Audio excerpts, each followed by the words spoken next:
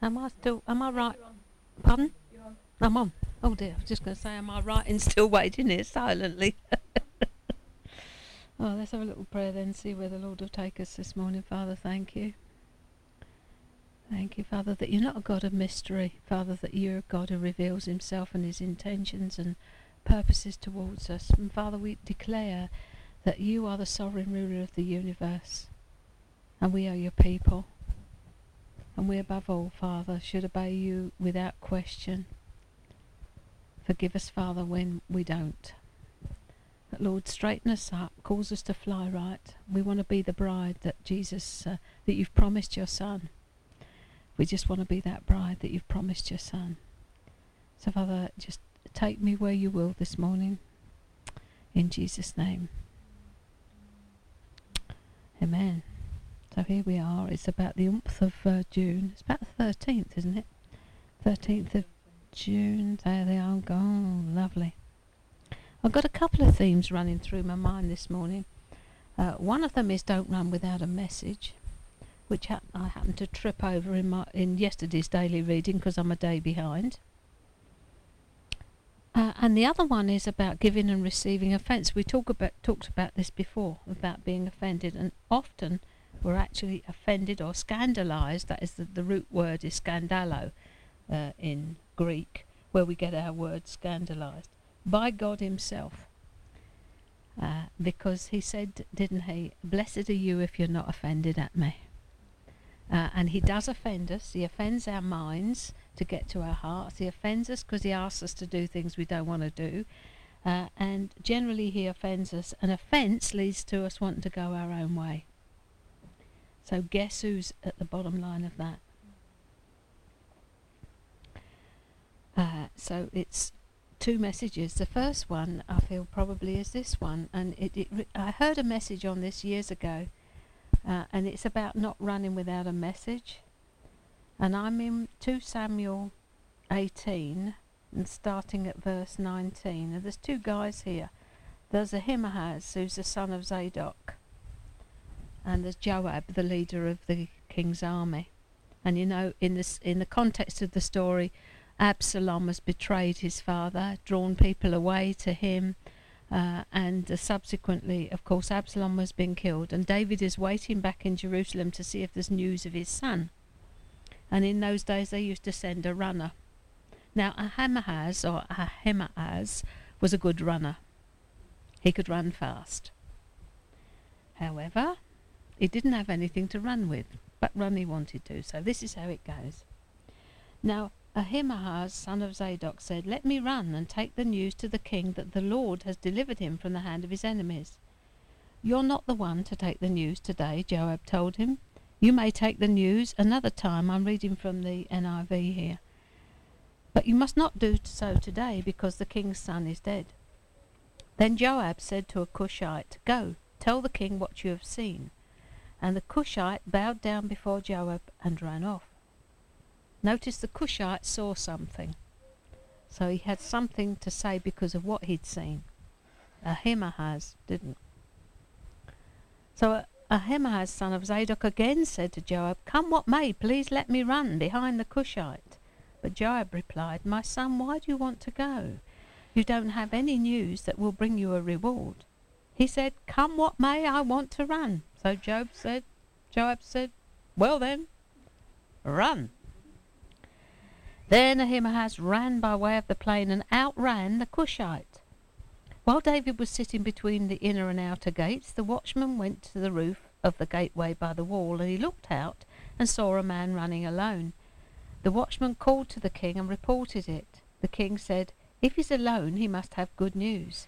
And the man came closer and closer. Then the watchman saw another man running, and he called down to the gatekeeper, "Look, another man running alone." King said, "He must be bringing good news too." The watchman said, "It seems to me that the first one runs like Ahimaaz, the son of Zadok." "He's a good man," said the king. "He comes with good news." Then Ahimaaz called out to the king, "All is well." He bowed down before the king with his face to the ground and said, "Praise be to the Lord your God. He has delivered up the men who lifted up their hands against my lord the king." The king asked, "Is the young man Absalom safe?" Ahimaaz answered, I saw a great tumult or confusion.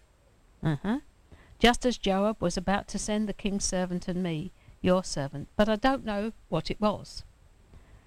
Stand over there, says the king. You're a fat lot of good. You might have got here first, but you've got no message. You're running without a message. Then the Cushite arrived and said, My lord the king, hear the good news. The Lord has delivered you today from all who rose up against you. The king asked the Cushite, Is the young man Absalom safe? The Cushite replied, May the enemies of my lord the king and all who rise up against to harm you be like that young man. The king was shaken. He went up to the room over the gateway and wept. And as you know, he wept for Absalom. But the message of this passage really is don't run without a message. Don't run unless you're sent. Don't try to do something that God has not actually commissioned you to do, because you haven't got a message. You'll run out of steam, and what you'll end up doing is being on the fumes, because you never waited long enough before the Lord to find out what it was he actually wanted to say. When you're given a word for someone, you need to distill that word before God. Ask him how he wants to present it, how he wants to give it to the person, when he wants to give it to the person. Timing is everything with the prophetic. You just must learn to hold things. And you know, it says in James, doesn't it, be more apt to listen than to speak. And some of us can have a tendency to run off at the chops, you know, without listening first, without hearing the full, and I talk to myself, the full story. Someone will start to tell me something, I think I've got what they're going to say, I butt in, and then when they continue I find that actually I feel a bit of a lemon, because they've just done what I've just said and they've got more to tell me than that. So we do have to train ourselves to listen, not only to people but mostly to God, because we really must, and not only listen but do it. It's one thing to hear it, but it's a totally different thing to do it. You know, I've been saying, people have been coming to me recently and God has been speaking and speaking and speaking and speaking until things come to a crisis point and the whole thing blows open. But they've known that he's been speaking to them for a long time. I don't see the point in that, you know, really. How long's God been talking to you about it? Oh, about 5 years. And I think, who's a silly Billy then? Because it is going to come to crisis point. And as I said earlier on, before we came on to record, that if you don't deal with it in the privacy of you and God and whoever else is involved with it, he will make it public. And I've had that happen with someone that I'm working with at the moment. It's at a high level. Something shouldn't been happening has been happening for a long time. It broke off about 2 years ago, but now, because it was never dealt with, it's coming out. God's uncovering stuff, and he does it publicly because we won't listen privately. How many of you know, hands up please, that God speaks to us through each other? Yes. We don't want to hear though, do we? We don't like the messenger. And do you remember what I said last week? The truth when it comes is always negative. We don't like it. I'm just exactly the same. When Joyce tells me and pulls me up on things, I think, I do not wish to hear that. Thank you very much. And then I go away and I say to the Lord, is there a grain of truth in this? Knowing full well there is.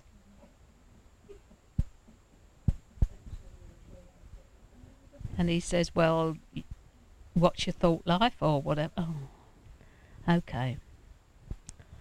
So I have to tune myself to hear what is being said, not tune out what I don't want to hear, and then go away and say, Father, will you show me?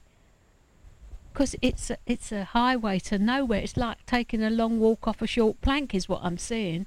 You're carrying on walking like and the plank runs out and you're down in the drink. Because you've not been hearing what he's been saying. We must go to him and say, okay, what is it you're speaking to me about here? Because it's all an issue of the heart, you know. It's about what our heart's attitude is. And we can be very, very, very resistant. So blessed is he, Jesus said in Matthew 11:6, who does not take offence at me. So I just want to look at a couple of examples of offence. There's one in the Old Testament I'm going to look at, and one in the New, really. And there's a little story, I probably told it before, that Bob Mumford tells about this girlie who was wedding day going up the aisle with a on her dad's arm, and this lady prophetess in the church just disengages and goes up to the girl and says, "I have a word from the Lord for you, dear. This marriage isn't going to last." So suddenly, from being absolutely certain this is the man that she wanted to marry and it was the right one, she goes up the aisle in a state, because the enemy has sown. God has clearly spoken, but the enemy has come in with a word.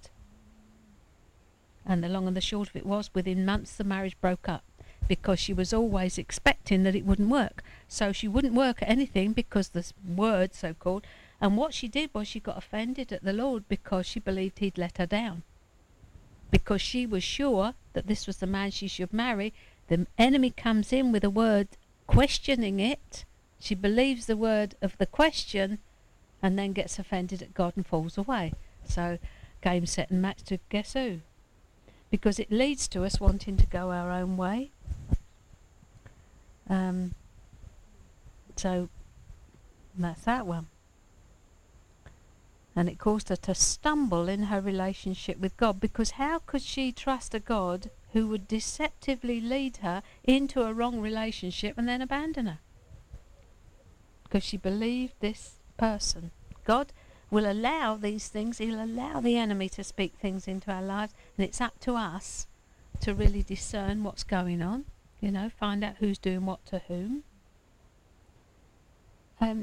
The word offence is a Strong's reference. Those of you who've got a Strong's one can look up 4624 in the Greek, and it means to put a stumbling block or impediment in the way upon which another may trip and fall, to entice to sin, apostasy or displeasure, to cause a person to begin to distrust and desert one whom he ought to trust and obey, to cause to fall away, to be offended in one, i.e. to see in another what I disapprove of and what hinders me from acknowledging his authority, to cause one to judge unfavourably or unjustly of another, one who stumbles or whose foot gets entangled feels annoyed, to cause one displeasure at a thing, to be displeased or indignant.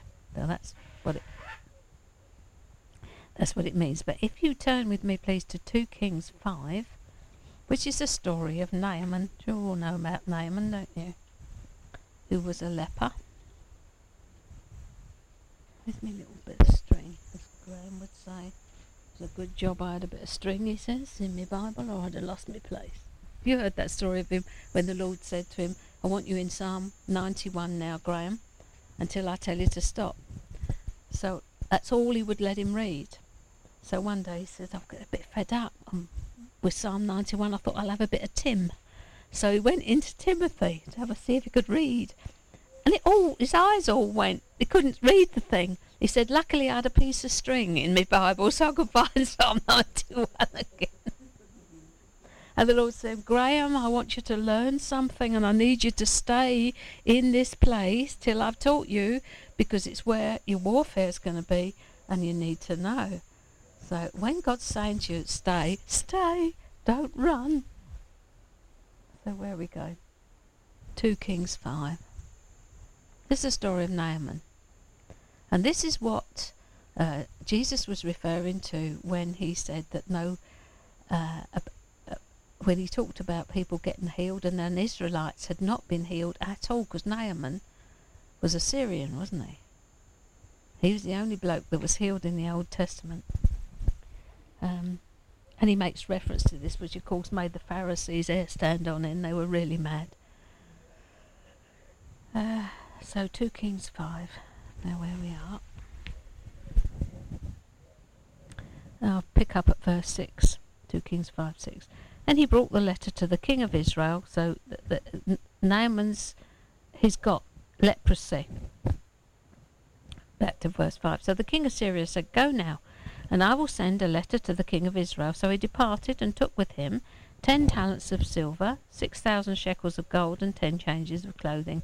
They brought the letter to the king of Israel, which said, "Now be advised, when this letter comes to you, that I have sent Naaman my servant to you, that you may heal him of his leprosy." And it happened when the king of Israel read the letter that he tore his clothes and said, "Am I God to kill and make alive, that this man sends a man to me to heal him of his leprosy? Therefore please consider and see how he seeks a quarrel with me." And so it was, when Elisha, the man of God, heard that the king of Israel had torn his clothes, he sent to the king, saying, "Why have you torn your clothes, you silly what's-it? Please let him come to me, and he shall know that there is a prophet in Israel." You will know that the prophets were actually more powerful than the kings in those days, because they were the ones who were there to straighten the kings out, because they were the ones who heard what the Lord had to say, went to the king and told him. Get it with David, don't you, and Nathan the prophet, when he comes and says about the little ewe lamb that the man had taken, and of course it was Bathsheba, and how he'd then murdered the husband and all of that. So the prophet was a very powerful man in the Old Testament, also quite a target for the enemy. And so Naaman comes, you see, and here he comes with all his horses and his chariot, and he stands at the door of the house of Elisha. Wait for the offence. And Elisha sent a messenger out to him, saying, "Go and wash in the Jordan 7 times, and your flesh shall be restored to you, and you shall be clean." But Naaman became furious, and went away and said, "Indeed, I said to myself, he will surely come out to me, stand, call on the name of his God, wave his hand over the place, and heal the leprosy." He had an expectation that did not come to pass. And he was furious. He was offended. Never mind about his healing, he got himself in an offence. "Are not the Abana and the Pharpar, the rivers of Damascus, far better than all the waters of Israel?" Not washing in that filthy Thames. I'm not going to go in there. "Could I not wash in them and be clean?" And he turned away and went away in a rage. And you know the story of the servant comes and says, "Father, if the prophet had told you to do something great, wouldn't you have done it?" Whoops, right at the pride. "How much more then," he says, "when he says to you, wash and be clean?" So realising what a fool he is, he goes down and dips 7 times in the Jordan, according to the saying of the man of God, and his flesh was restored like the flesh of a little child, and he was clean. And so that's absolutely brilliant. There's a cleansing and he gets healed. But first of all, he was scandalised. He was offended, because he had an expectation that this man was going to come out and do all these 5 things. He was going to come out. I mean, I'm an important man. He's going to come out and call on the name of his God and stand there and wave his hand over the place and heal the leprosy. That was his expectation. Because it didn't go the way he wanted it to go, he was offended. How many of us, when it doesn't go the way we expect God to do, get offended at him? So now Matthew, I think it's Matthew 11:6.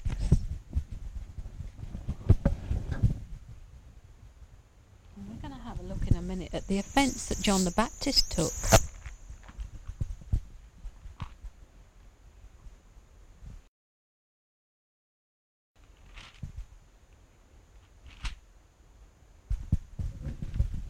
This is the actual scripture.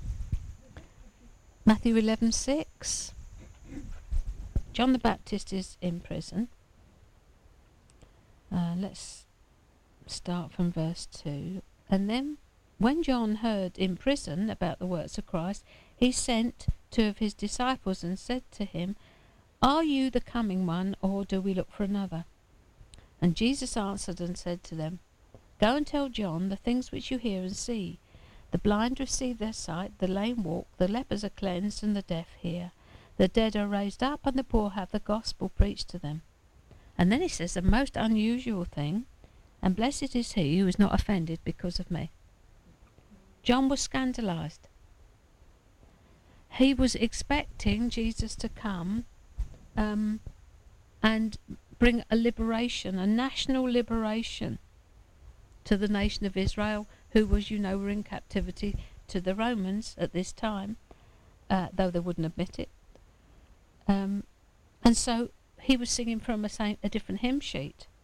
He'd been preaching fire and brimstone, judgment is coming, God is going to winnow, fan is in his hand. He'd been preaching all this, so when Jesus actually reveals himself, he thinks, right, whoopee, this is it. But he's doing something different. And it caused John to stumble, so Jesus says, blessed is he who is not offended or scandalized because of me. He didn't fulfill his expectations. Instead, he spoke of love and fatherhood. Rat sandwich it went down like. So when we're looking at these things, what we're looking at is 3 particular routes. The first one is our personal opinion.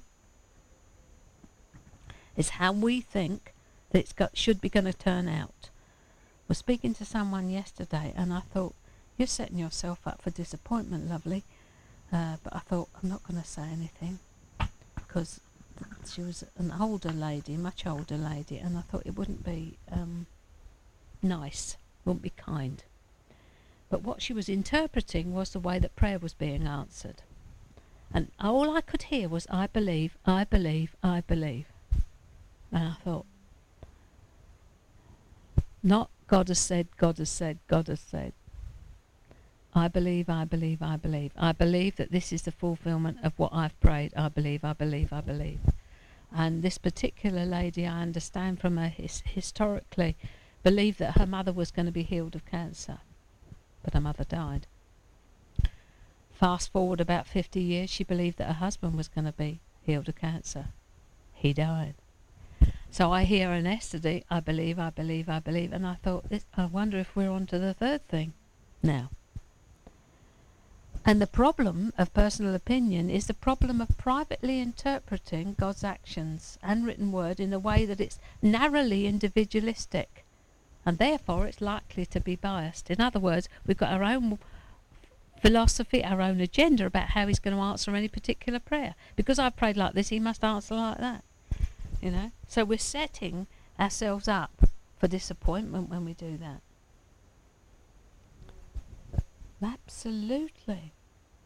And it's usually personal advantage as well, and personal convenience. They both come into it.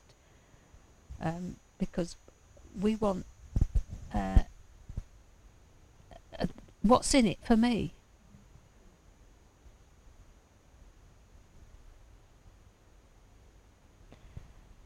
And then the things that lead from that are disillusionment and disengagement from God.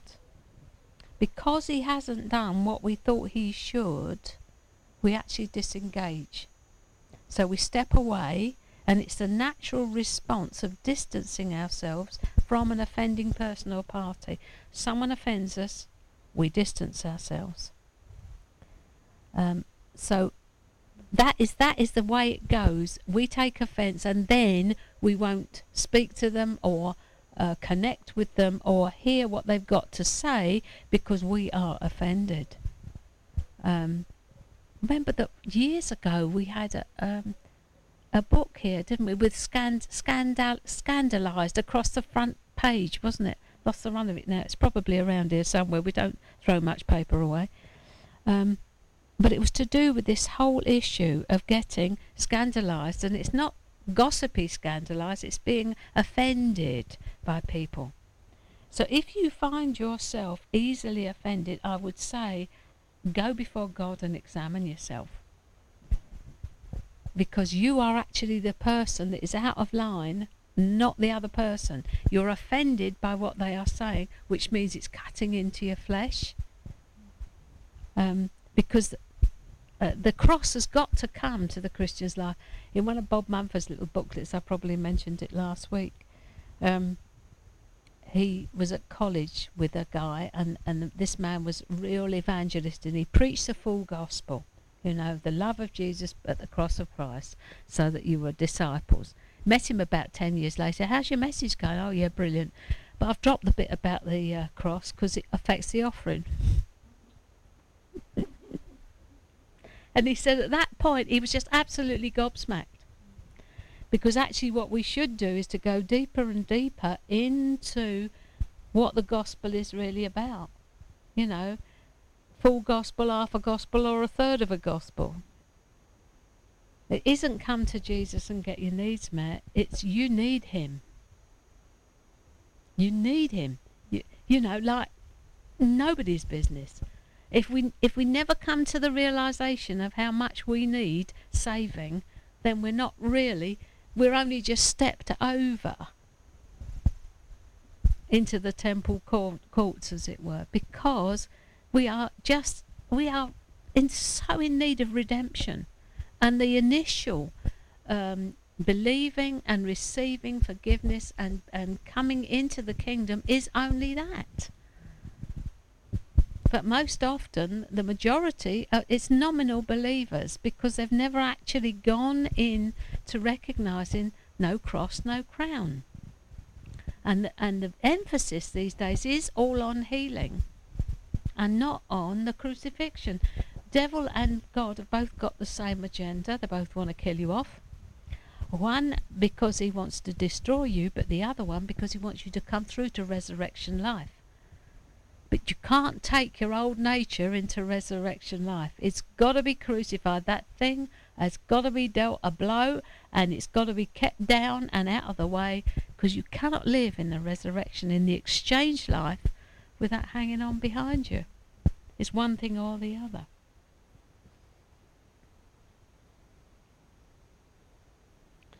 So coming back to Naaman and John, his first response to Elisha's command was to go away. Turned his back on the offending prophet. The truth, when it first comes, is always negative. We don't like it. In the same way, the followers of Jesus were offended. Do you remember when he said they must eat his flesh and drink his blood? I haven't worked that one out yet. He said that to them. And from that point, many walked away. Many turned back. And I haven't worked out actually what he was talking about then. Roger Price says on one of his tapes, if you don't know what that means, then find out. And I'm thinking, I still don't know 20 odd years on. Never mind, I'll get a revelation one of these days. So, being scandalised starts with an unrealistic expectation. Good thing to have a look at how many unrealistic expectations you've got around. I often hear people saying, oh, well, you know, they're not meeting my needs, and they're not doing this, and the church is this and the church is that. Unrealistic expectation. There's someone I'm thinking of particularly who's at church on the way, and they're always saying, we're still not, you know, they don't even notice our problems, they don't know, But who said they were there to meet their needs? The church on the way's function is a resource centre. It's not a pastoral church, so you can sit there as long as you like. They won't get any pastoral care because it isn't. That's not what its function's about. So, you know, each expression of the body of Christ has got a different function, or it should have. So, yes, this is just a good thing to have a look and say, Father, am I offended somewhere? And when we isolate ourselves, and we actually depart then from active fellowship with God. That's where it comes down to. We draw away from God himself because he is asking something that we do not want to do, and it leads to us wanting to go our own way, and we're on a hiding to nothing. I'm just looking at this where Bob Mumford's little thingamy on giving and receiving offence. And he said that when he was a young Christian, he came to Christ when he was 12. But his father had several rough and rather uneducated men who worked for him in the construction business, and they began a concentrated and intentional effort to harass, persecute and undermine the joy I was experiencing in this most dramatic conversion. As the mocking, mimicking and harassment continued day after day, I had no one who could help me interpret what was happening. Frustrated, angry and full of resentment, I stood in the middle of the street and told God very boldly, I do not want to be a Christian. I do not want to live like this. Take your presence from me so I can live my own life. And then I walked away. When I returned to the Father 12 years later from being backslidden, I came back like a heat-seeking missile. I love that. Something in my heart had changed, and I didn't even want to say no to him for any reason on any occasion. Now, 63 years later, I have some spiritual insight into the nature of the drama and the cause of my response and reaction. I was becoming what Scripture calls offended. Offence causes us to want to say no. It was an offence to me as a young man to be so harassed and rejected because of what I believed, so I chose to deny, refuse, and then distance myself from that which was causing the pain. And that's the essence of the problem. That we deny, refuse, and distance ourselves from the pain. Because pain there will be when God starts to deal with our lives. There is no shortcut to it. It will be painful. As we looked at the camel, going through the eye of the needle. It's got to get down on its knees. It's got to have all its stuff taken off its back. It's got to be shoved through the hole. But once it's shoved through the hole, it can have it all back again. But it's got to be stripped from us first. And all our opinions and ideas and self-righteousness and all this stuff, we really do need to recognise who we actually are and be honest and come out of denial about, the things that God's speaking to us about. And in these days, the purification is starting with the bride. And it's not as a course of, it's not as a thing for criticism. I said to the Lord this morning, no, he said to me, why do you think that you don't see correctly? And I said, because I don't like what I see, and I don't want to think that I'm seeing it, because I don't like, if this is making any sense at all, I don't like to be seeing these things, because I don't want to become critical and judgmental. And he was virtually saying, nevertheless, you are seeing what you are seeing, and it is right. It's what I do with it that's the important thing. When he shows me something, which he often does, about someone's life, they may try to you can try to pull the wool over my eyes, beloved, until the cows come home, but God will show me. He has this way of telling me what's going on. And I'm thinking, I'm not going to have that thought. No, I'm going to think positive. I'm not going to have that thought. And eventually I realise that it is part of my calling, because the scripture that is my foundational one almost is, I've made you an assayer and a tester of metals, and my people the ore. Now what that means is he shows me into the heart of the situation, not because he has come to criticise, but because he has come to redeem. He is a redeeming God. It does not matter how base the thing is that he is revealing, it's redemptive in his revelation. So we sit on our little secrets thinking nobody knows what's going on, and they're up in the little room up here. It's all being unveiled and revealed, and I'm just waiting for someone to come and say to me, I've got this problem. Yeah, I know, it's good, isn't it? Shall we do something about it? That's it. Because that's what he's doing. That was what that word is about. He's purifying the bride. He's been warning that he's going to do it for years and years and years and years. The prophetic voice has been saying, put your house in order, straighten up, get into line, get into alignment. And now God's saying, come in ready or not. Because he loves us. Because it's all about what that girl was talking about there. It's out of love for us. There was a prophetic word some years ago at one of the New Frontiers camps, and this girl was singing that the father has been gathering people from every tribe and nation, a bride for his son, And it's only a little short little thing in the middle of one of the CDs, but it's absolutely beautiful that the Father is gathering a bride for his Son. And guess what? Where it says in Revelation that the bride has made herself ready, hello bride, you're making yourself ready by your choices.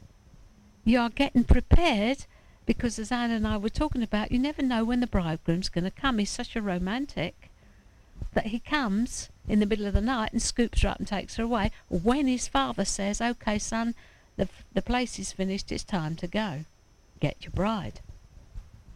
So you get your wise and your foolish virgins. You want your trunk packed and ready. The only thing that is important in this life is how you see your relationship with God. That is all that is important. Nothing else is of major importance. That is your number one. How you see him, how you relate to him, because out of that flows everything you do in your life. If anything else has got that prime spot, I'll tell you what, he's going to come and take it away. It's the law of reduction, you know. He will reduce you, because he will have first place in your affections. You're going to marry the man, for goodness sake. And he's not coming back, as Graham says, for an acne-ridden old hag. And he isn't coming back for a lukewarm church. He's coming back for one that is on fire. And the world will be glad to see the back of us, because we'll be causing them so much trouble. Not to mention the hassle we'll be causing the enemy as well along the way. The purification that is going on now is starting from the top down. I have prayed that God will send me leaders. Because who's going to speak into leaders' lives? And he started to do that. And it's not pretty. When you hear about leaders who just go off once or twice every couple of months, maybe across to France, to have a prostitute, it's not good. And then they come back and they're God's man of power for the hour. God is not going to continue. He's not blessing that thing now. What is happening is it's man's fleshy effort. I think it was in that word. You know, that a lot of what passes for wheat in the body of Christ is actually chaff. And it's going to cause a major explosion when these things are being exposed and uncovered. But that's at the top level. It is going on, and it's not good. God is not condemning. As he said, this is not condemnation, this is purification, and it's two different things. That's why always when we come into something, we have to find out who's doing what to whom. Is this you? Is this the devil? It's most likely that you're reaping what you've sown. That is most likely the thing. I mean, I'll be honest, with my son, I'm now reaping what I sowed when he was little. Because I loved him to bits, I let him get away with it. My pastor, David, said to me once, your son won't rest till he's had every penny out of you. And I thought, I don't like that. But actually that is what happened. But God told me to give it him, but he'd still have more if there was more to take. But see, I'm reaping now what I sowed then, in lack of discipline. I did not discipline him enough. I did not say no to him enough. So I can only see it, in hindsight, it being the perfect science. Young Kate was over here from Brinton a month or 6 weeks ago, and her children, she said they're 3 and 5, I think. And she said it's horrendous, they're running the place. But I'd already picked up, having very acute hearing, that she gave the 3-year-old choice all the time about what she should eat, what she should wear, where she should. She didn't hold her on reins or even hold her hand when they were out in the street, because she thought that she knew not to run out in the street. And there had been an incident where the child had just run. She's like Quicksilver, this little one. Sweet little thing she is. But she's fast. And Kate could not understand how this child didn't know that she should stay by the pram. And there was incidents like this. So I said to her, look, love, I've got no wisdom, but I think you should pray and ask the Lord what you should do. She came down with a foolscap sheet, which I typed up for her, of instructions from God. And the first one was, you tell them what to do, they don't tell you. So when you say it's bedtime, they go. They don't help themselves to the fridge. They don't turn the television on. They do not help themselves to DVDs. They do none of these things. You know, and so it went on. And I said, your husband's going to be delighted.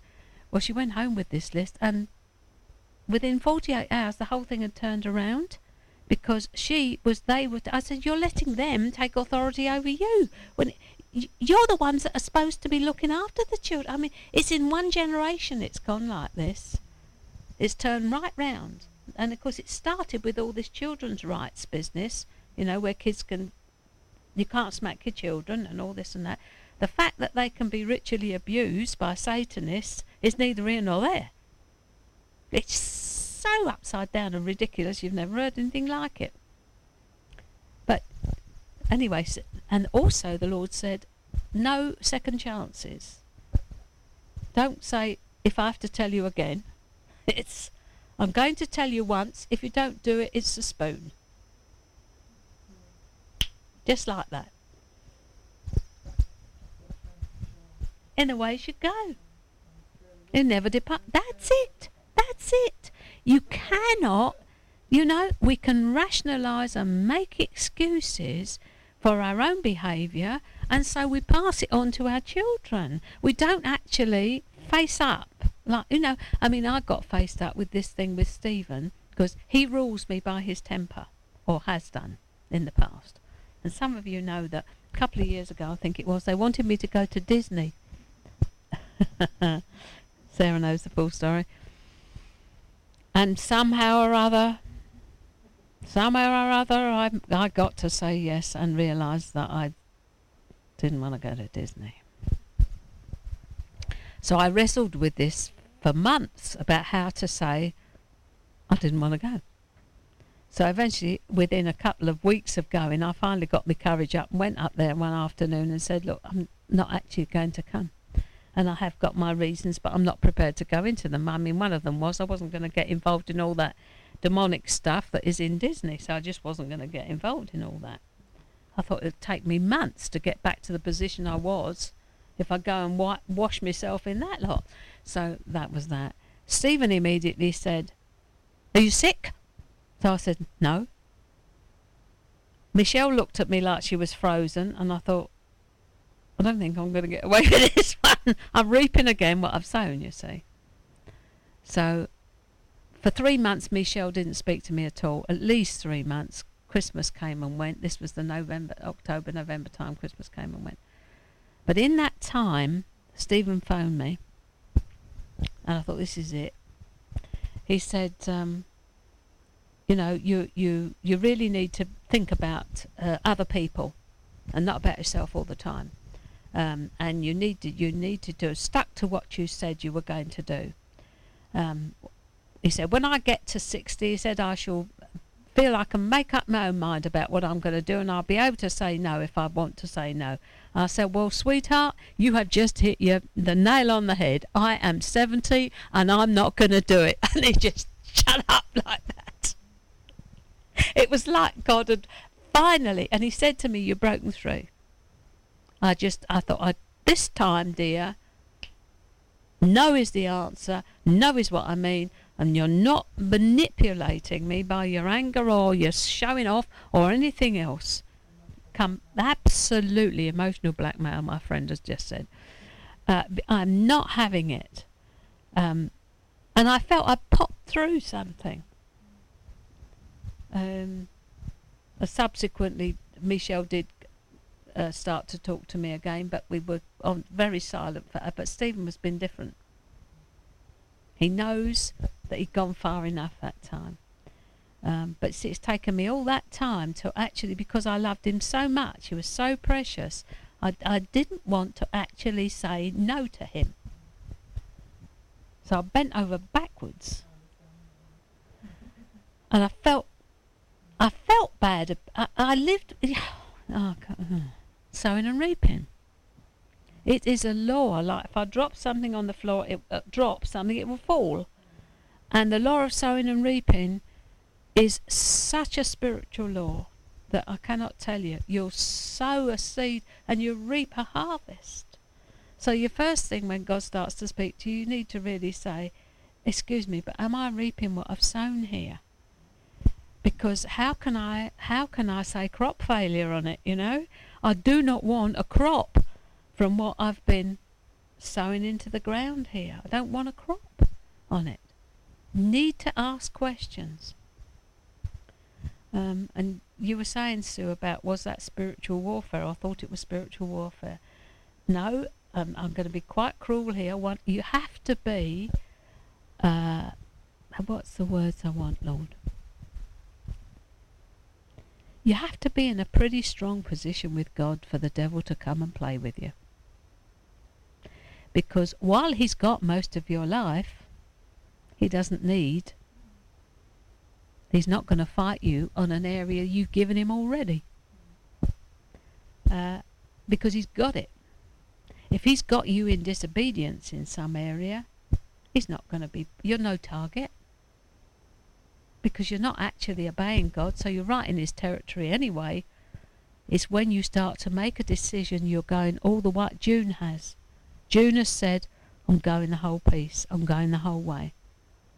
And now she's starting to get some spiritual warfare. That's what the sickness is. It hit her suddenly. I said, anybody else in the family? No. Just you? Yeah. Eat the same as them? Yeah. So she's learning about the fact that if she starts to really say, I'm going for it, Lord, that's when you attract the flack, because you're going to become a danger to him. While we're half-hearted and semi in obedience and I'll do it tomorrow and I don't like that anyway, we're no problem to him. None at all. It's the squeaky cleanness that he can't stand. And that is what he will attack time and time and time again. But that's all for our strengthening as well.